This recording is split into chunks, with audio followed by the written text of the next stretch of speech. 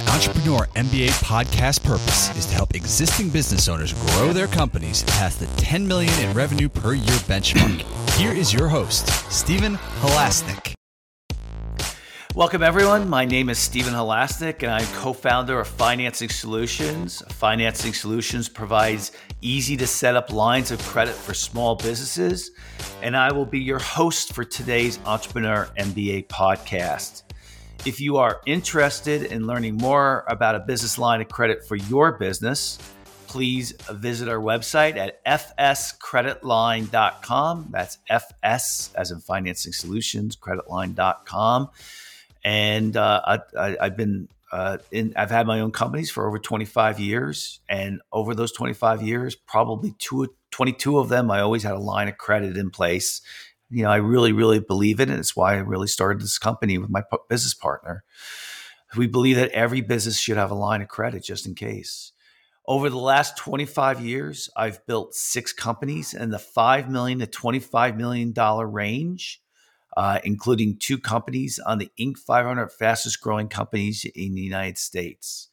I love learning from people with business experience, and today I'm very excited to be speaking with Andrew Bryant from Self Leadership International.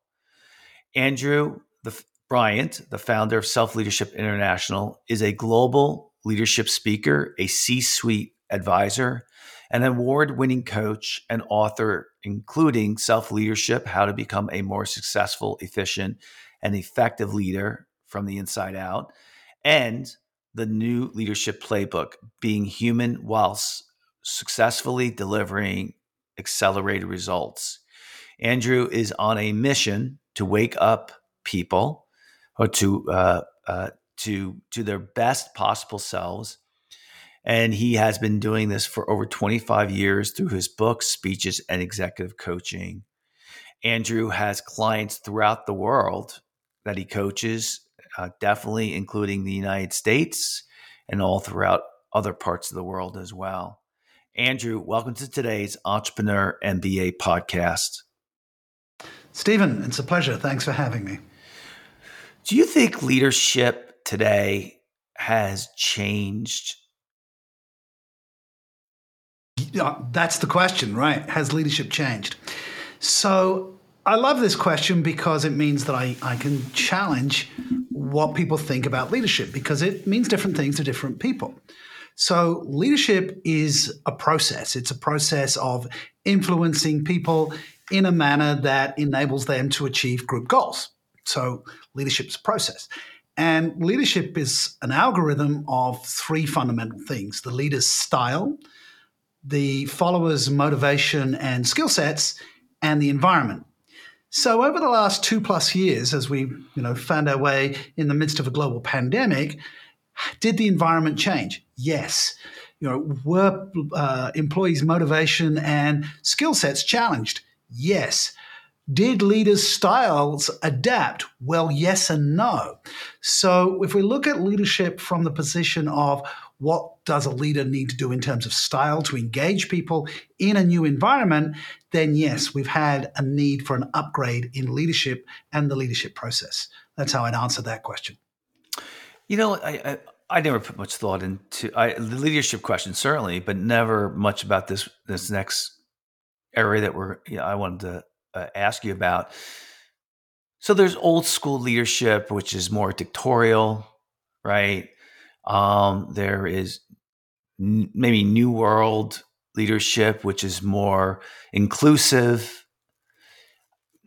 Isn't it probably the best idea just to have a leadership style, regardless if it's maybe not the most current one?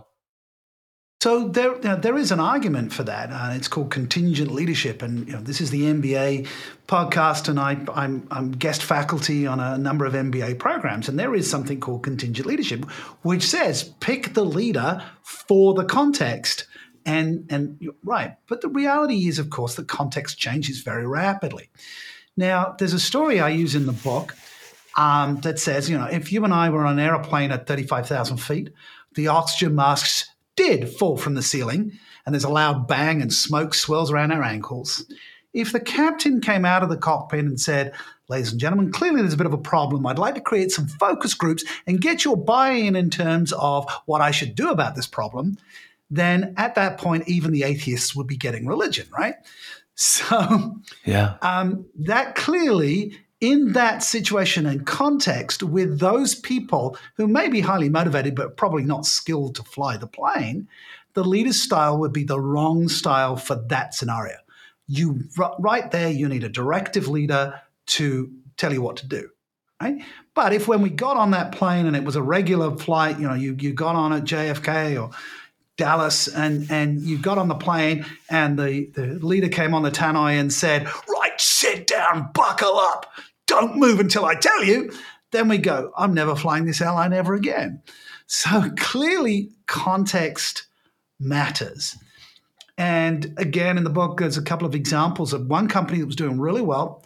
I was interviewing the chief people officer of that organization, and she said, we thought we had the perfect leader. She was engaging, she was empowering, she asked great questions, she got the best out of people. But when going got tough, she couldn't step into the directive leadership role, and they swapped her out and brought in a very directive leader who was terrible at the people side, but was able to drive in that context.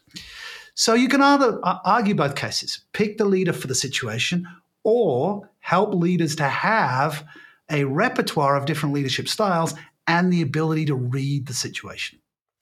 Yeah, I took me and my wife had taken a parenting seminar, and in that seminar, the guy who was teaching it said that one of the things that children do throughout their lives, not their lives, but as they're growing up, is they try on something, a persona, and see if it matches what they like in themselves. So they'll say, let's see if I like being the shy person in class. Let's see if I like being the leader in class.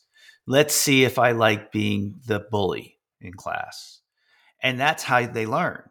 Yes, I like this. No, I don't like this.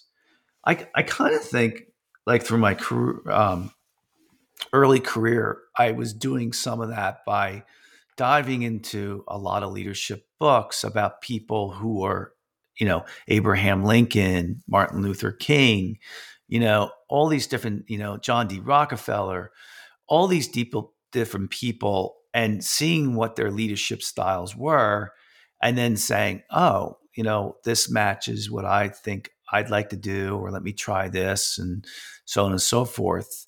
What do you think about that idea? You think it's a bad idea? There are no bad ideas. It's just, again, I'm going to sound repetitive here, but it is about context, right? I think trying on leadership styles is great, and if you have the opportunity to do it. My biggest challenge in leadership was never when I ran my own companies or when I worked for other people's companies. The biggest challenge for me was when I led volunteer organizations. And when you lead a team of volunteers, and I've been the president of Asia Professional Speakers Association. In the US, you have the National Speakers Association. I've been to many of the conventions there. And I'm currently the president of the Professional Speakers Association of Spain, even though I live in Portugal. And when you lead volunteers, firstly, that's tough. But when you lead speakers, it's like leading cats on cocaine, I think. These are people who are highly ego-driven. So getting buy-in from those people is different from what I've done in other situations, running my own company. So I think it's good to have a repertoire. And if you did have a childhood where you tried on different roles, then you have something to draw upon. But here's the kicker. Leadership is not a popularity contest. So in your parenting seminar, it said children try on to see what they like. I would, as an adult, say we try on what gives us the results that we're looking for. Because sometimes as a leader, we have to, and as a parent, you know this, you have to take on a style that isn't in the short term going to make you popular. Sometimes you've got to drive through a change, and you can't be running your leadership as a popularity contest because you won't get the results.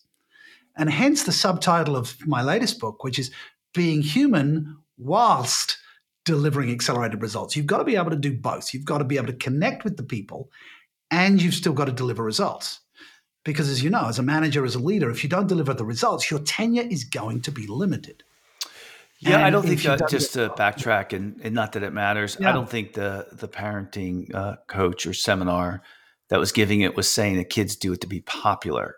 They're doing to say, do I like it? Do I like it? Okay. I think for a leader, or let's even a manager, let's managers loose. Let's just say leader. Okay.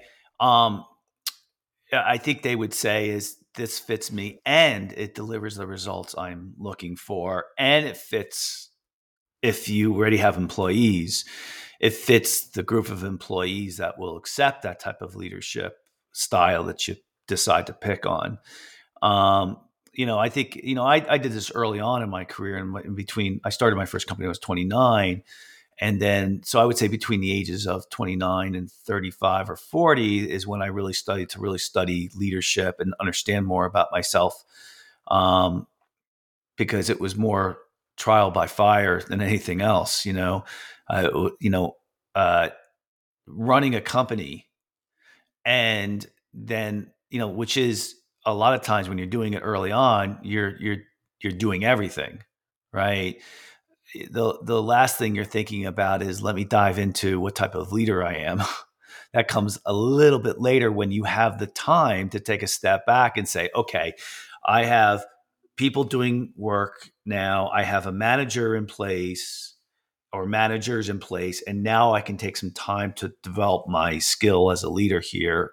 At least that was my experience. Yeah. And you've really hit the nail on the head there when you say, when I stepped back. And that's when we begin to become a leader, right? Because if you're only operating from one default leadership style, you're not stepping back. And when you step back, you're at choice point.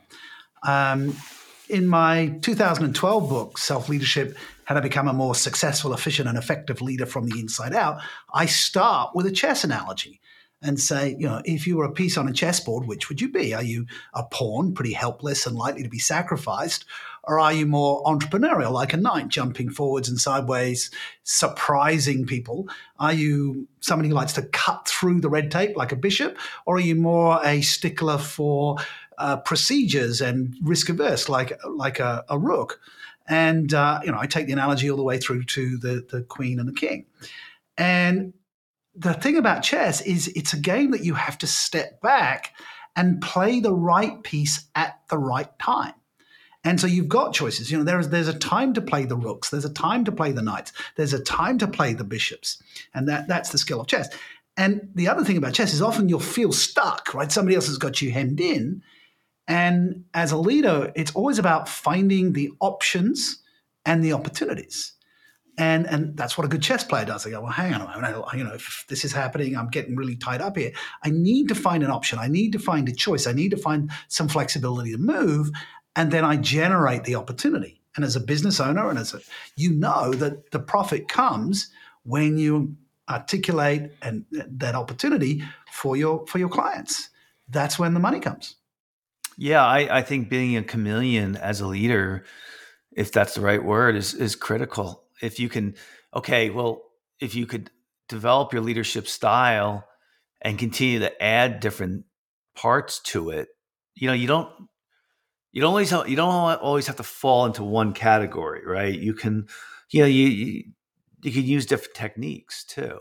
I know with me, one of the things I definitely learned I was really good at was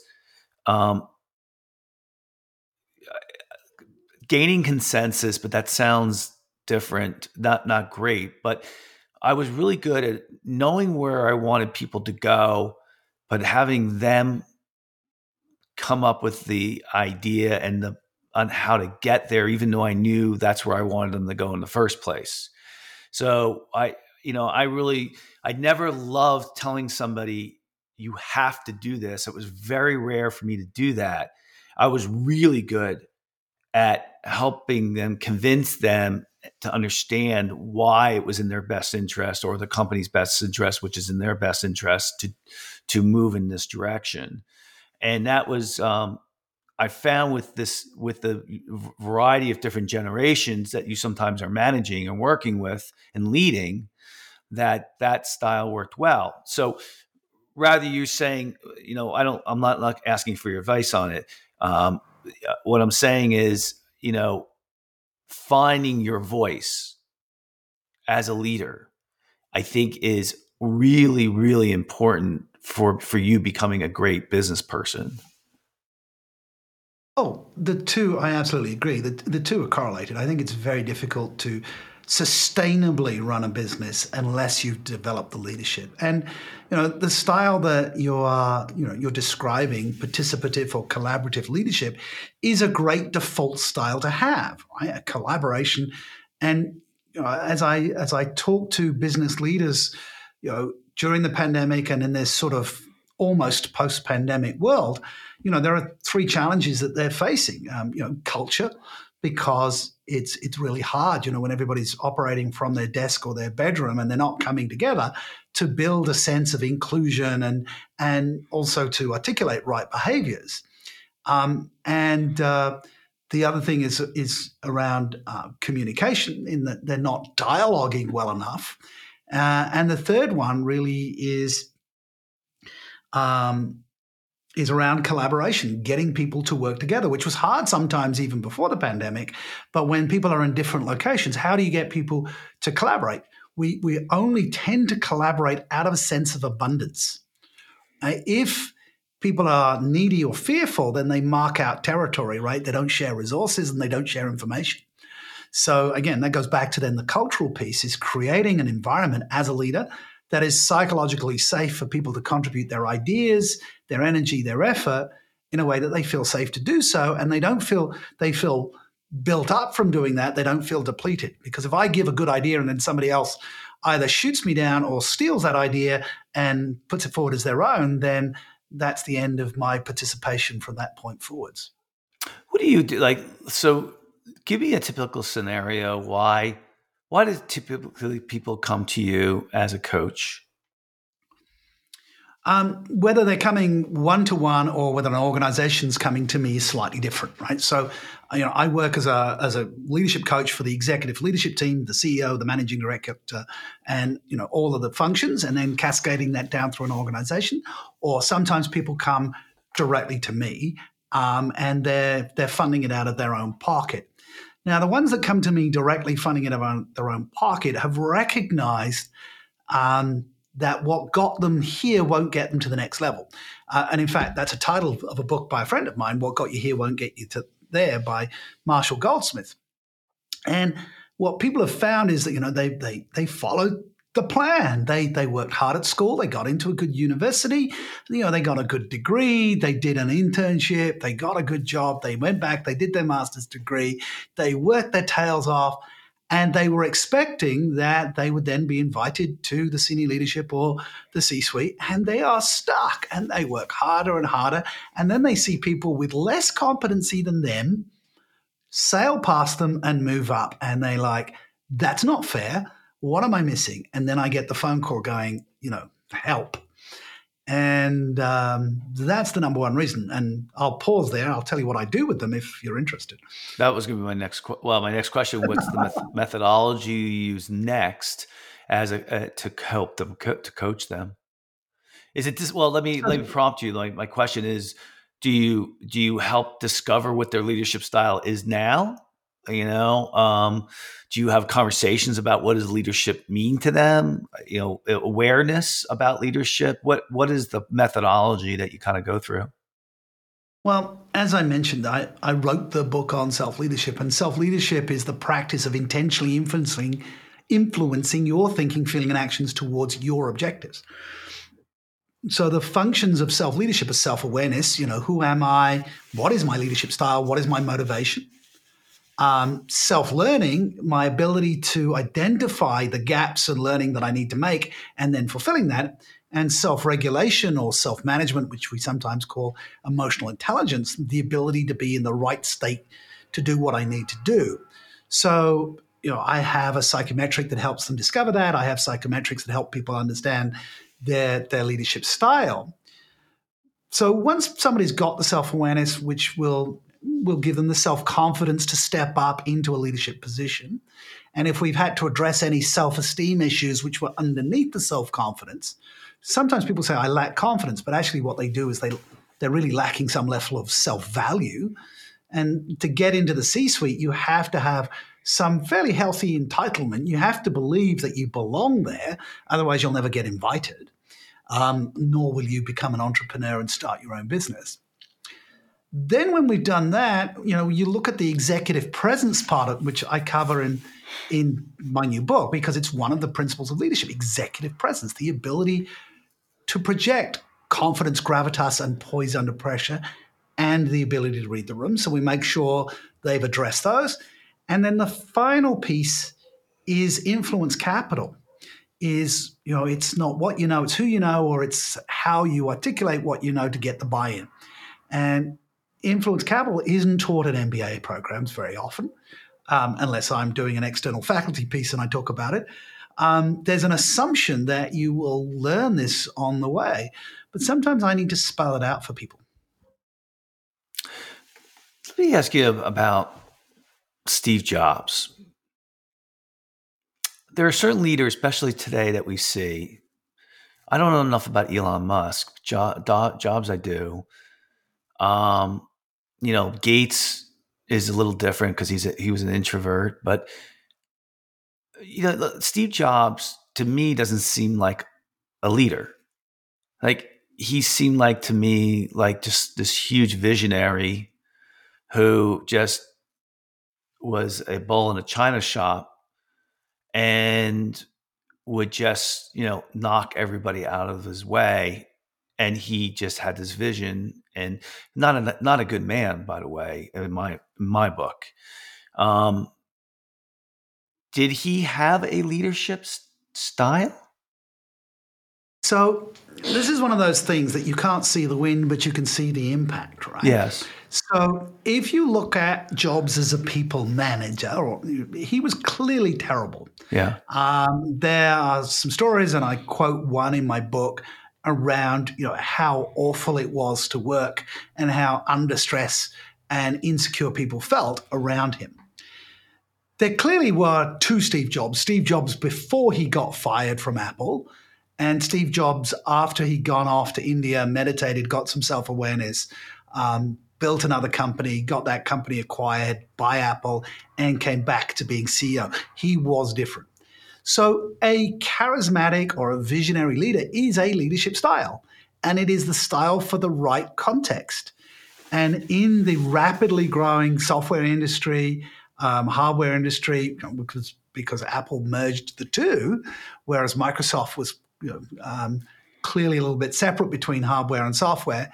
But by being a visionary around offering people an ecosystem and being able to articulate that need to clients, people followed that, right?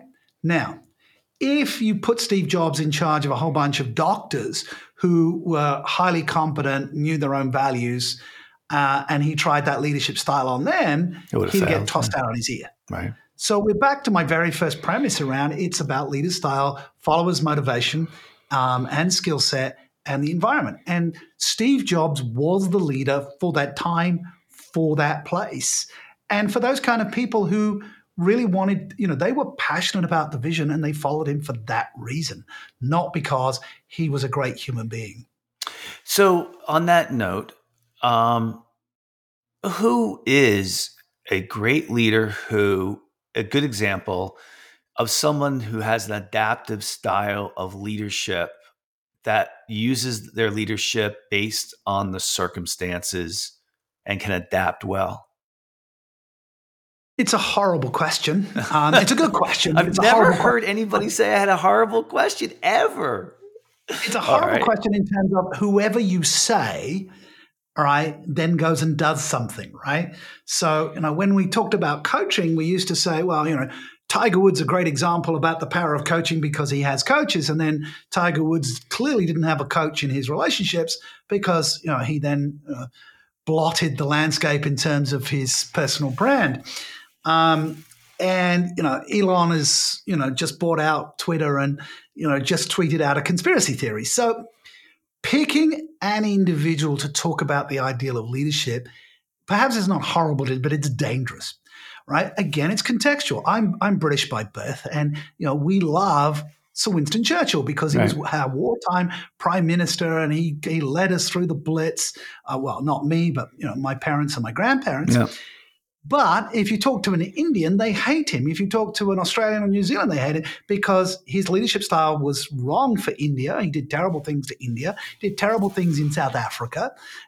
He did terrible things at Gallipoli, in terms of letting Australians and New Zealanders die in Gallipoli. But at that moment of the Second World War, he was the right leader for that right context. Yeah, but those are results, and I'm talking more about style. Personality? Style. So, Style. Yeah, style. So when somebody, would we say that Winston Churchill, had well, I think what we're saying here is the modern style of leadership is the ability to change like a chameleon your leadership style based on the circumstances. Are we saying that Winston Churchill was good at that? No, he was terrible at that. Right. And back then, back then it was one style. I think every different generation probably has a different style, right? So what, I'm going to go back to my original terrible question that, according to you. Terrible question for me, not terrible question for you. There you go. So is there somebody now that you think, does a good job of adaptive leadership style? But the interesting thing is that there are thousands of these people, but you don't see them in the news, right? Because to be newsworthy, you have to be on the end of the standard deviation. The people that we hold up are the uniques, right? So there is only one Elon Musk. There's only one Bill Gates, right? And these guys are massive, massive outliers. And they get famous because they had the right leadership style for the right context and the right time. We don't know whether they were adaptable or not. We know that Steve Jobs wasn't because lots of people complained about him. So there are lots of people listening to this show right now who actually have a big heart for their people, but have a strong business acumen, and they adjust, depending on the context and the time, that they struggle through that. At the forward of the book is written by a CEO who I've coached for nearly 20 years and watched him grow and evolve. But at the beginning of the pandemic, we're on a Zoom call, and he was figuratively in the fetal position. He wasn't actually, but he was like, it felt all personal to him because he was he'd been dropped by venture capitalists into a new company to grow and expand. He had the runway. I'd been at his company launch. And everything being rebranded, everything was on the runway, ready to take this company off. COVID hit, and he was like, "Why did this happen to me?" Right? It's all about me. My runway. This was my big opportunity. And I said to him, "Look, dude, get off the floor. This is your test of leadership. Your people need you to be a different kind of leader right now. The runway is not important. You need to support your people." And he said, "You're right, Andrew. What do I, we discussed what he needed to do." And he got on the phone. He made sure everybody was all right. He sent care packages where care packages needed to go. They had back end in India.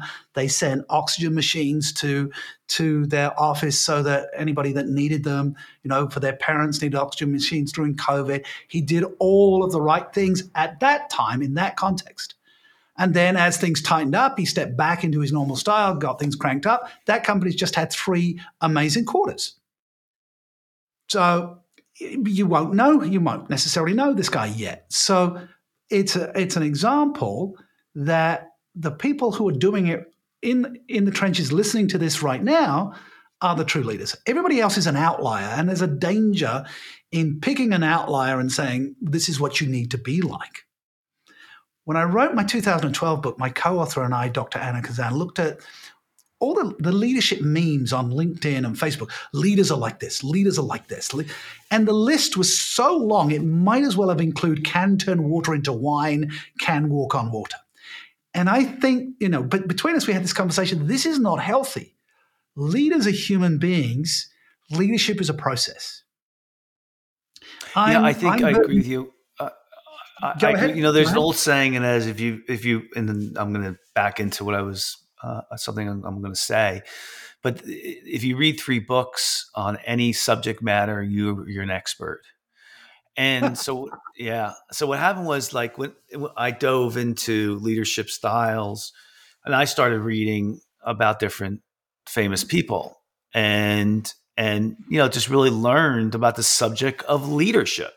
And through that process and that learning evolved my understanding of what type of leader I wanted to be. What was my style?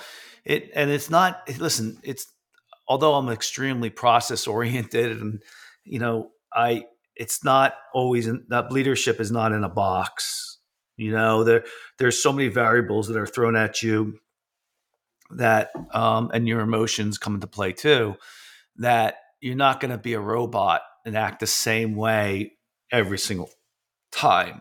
And, but I would tell you that those variety of different books I read, from Sam Walton to Grant to John D. Rockefeller to I can go on to Martin Luther King to Gandhi to a variety of other people, Winston Churchill, had a big influence on me of just being aware of what leadership really means. And you have no argument for me there, and it's, I know why you asked the question, because it's good to hold up it's good to model. Well, excellence. I get there faster. That's the reason. See, the reason why I ask. I'm an extremely competitive athlete. Okay, and the fastest way that I've learned in the variety of different sports that I've done at a very high level is the fastest way for me to get to where I'm going is to see a role model and really try to do what they've done, or to see how else I can get there. Go on. What were you going to say? No, it is. Look, role modeling is a great way to start learning. The point about leadership is you're in front, and there becomes a point when there is nobody in front of you. And at that point, you don't have any reference. And it's interesting, a lot of people won't make that last step to be a leader. They're quite happy to be a 2IC because they can be operational and somebody else is doing the visioning and the articulating. So the reason I shy away from the question, and there's lots of people I could quote, and I've read this many, many books too. But the message that you read my bio. My bio says, I'm on a mission to wake people up to be the best version of themselves. And I want to give people permission to step into leadership, because leadership, as I said, is not a popularity contest. And the whole point is you need a leader when there's no longer a path. If you just need to follow the path and process, we need management. We don't need leadership. Just follow the process, follow the steps. Don't err, and you'll be fine. Right? You can CYA, cover your whatever, and you'll be fine. But we need leaders when there's no longer a path. The standard operating procedure is not viable in this particular context. And at that point, they've got to step back from the situation and go, okay, I need to take responsibility here. I've got accountabilities to the people around. I'm not sure 100%, but I need to do this. Let me give you an example. During the Taj Mahal bombing in Mumbai in India, the entire leadership team of a global client, I won't mention who they were in the hotel. Now, since the Manchester United crash, when the entire team got wiped out, HR tend to not to want to fly the whole of global leadership on one plane, but they all get together at the same hotel. And there was a terrorist attack at the Taj Mahal. There's smoke, there's sounds, the sounds of gunfire. And this is a room full of leaders of a huge global organization who you would know. And they're all trying to step up into leadership, but none of them know what to do. And there is a 27-year-old assistant manager, 6 months on the job, who says, you're in my hotel, you follow my instructions, and I will get you to safety. Wow. And her phone rang, and it's her mother. Yes, Mum, I'm all right. I'm doing my job. I'll call you back when I can. And this 27-year-old assistant manager led the senior leaders of a multi-billion-dollar organization to safety. Yeah. Now, when I went in to speak to that company, I learned this story because the speaker before me was there, and he said, "This is what leadership is," and I had to follow that. And honestly, that right there, that 27-year-old in Mumbai, in the midst of a crisis, that's leadership. Yeah. And you'll never know her name. You'll never know her name. Yeah. Well, I think it comes down to the idea is that leadership is an art, not a science. And so as it being an art, it's not something you can easily put a structure behind. And it's as I said at the beginning, it's art. There is a science to it. There are principles, there are frameworks. Yeah. And why I wrote this book is because in the work that I do with my clients, I identified 12 conversations that leaders have regularly, but many leaders struggle with. So, the book has leadership principles, which all leadership books have, but I took the book from 35,000 feet down to the playing field. And that's why I called it a playbook. These are the set conversations: how to have a feedback conversation, how to have an outcome conversation, how to have a difficult conversation, how to have a career conversation, how to have a coaching conversation. And to your point of role modeling, I give some examples and some dialogues of great leaders who've had those conversations in a way that you can say, okay, well, I could say that, and that would prepare me for the conversation I need to have tomorrow afternoon with Samantha or Simon or whoever you're dealing with. Yeah, we got to wrap this up. I would just tell our listeners, because again, all of our listeners are mostly entrepreneurs who are under $5 million in size and revenue, US, and so they're starting to learn as they grow their organization how important leadership is. And the light bulb went on my head was when I was at a lecture, I was at a seminar, and they said, this is early on in my career, and they said, there are 3 types of workers at a company. You have the worker B who does all the work. You have the manager in the middle who's making sure the worker B is doing their job and also managing the resources of the company. And then you have the leader. And one of the things that I was doing a lot of, I was really into, I had a coach, and she was the second in command from Michael Gerber, who some of you guys might recognize Michael Gerber because he was famous for saying you should be working on your business, not in your business. And so those two things came together, and it made me realize the company was getting to a point where I could start working on it and being a leader instead of being a leader and a manager. And then that's when I hired a second in command, and I was able to move more into understanding leadership and paying attention to it. And that's where I think I made the great strides, not just as a leader, but the company really took off at that point as well. Yeah, that's awesome. And to the point that I said, at some point you realize there's nobody in front of you. Yes. And you have to choose the path. And that's what made me think of it. When you said that, I realized that's what had happened to me at that time. That's good. The only caveat I would say about that is back to my story of the Taj Hotel in Mumbai, is that where is that 27-year-old on that model? Is she a worker bee? No, she's a leader. So organizations that can create a culture where you can bubble up those leaders at all levels of the organization, those are the ones that will scale faster. Well, because yeah. I'm sorry, I cut you off. Your audience that want to get to that particular level, if they make it all about themselves, they're going to hit a ceiling of scale very quickly. Well, listen, many people have a hard time keeping their employees. And if you want to really show how much you care and how much you want your employees, invest training in them.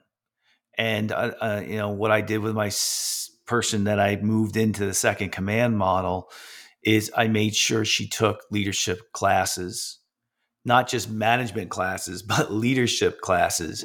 And she stayed with me for 18 years, and she grew really well into those roles. And she became completely loyal to me, worked for me for 2 different companies. So it goes back to the idea of leaders, managers, and worker bees. But it's really good stuff. Listen, that's all the time we have for today. I really enjoyed the conversation we had. It was very interesting. I'd like to thank so very much Andrew Bryant from Self Leadership International for coming on today's podcast. And if you like today's podcast, please feel free to share it with a friend and also subscribe on your favorite podcasting app. I think this is like my 210th episode, and the leaders that I have on here, like Andrew, are just fantastic for helping you think outside the box. And please, if you also liked this episode or any of the other ones are willing to give us 5 stars, please give us a review. It helps us get the word out.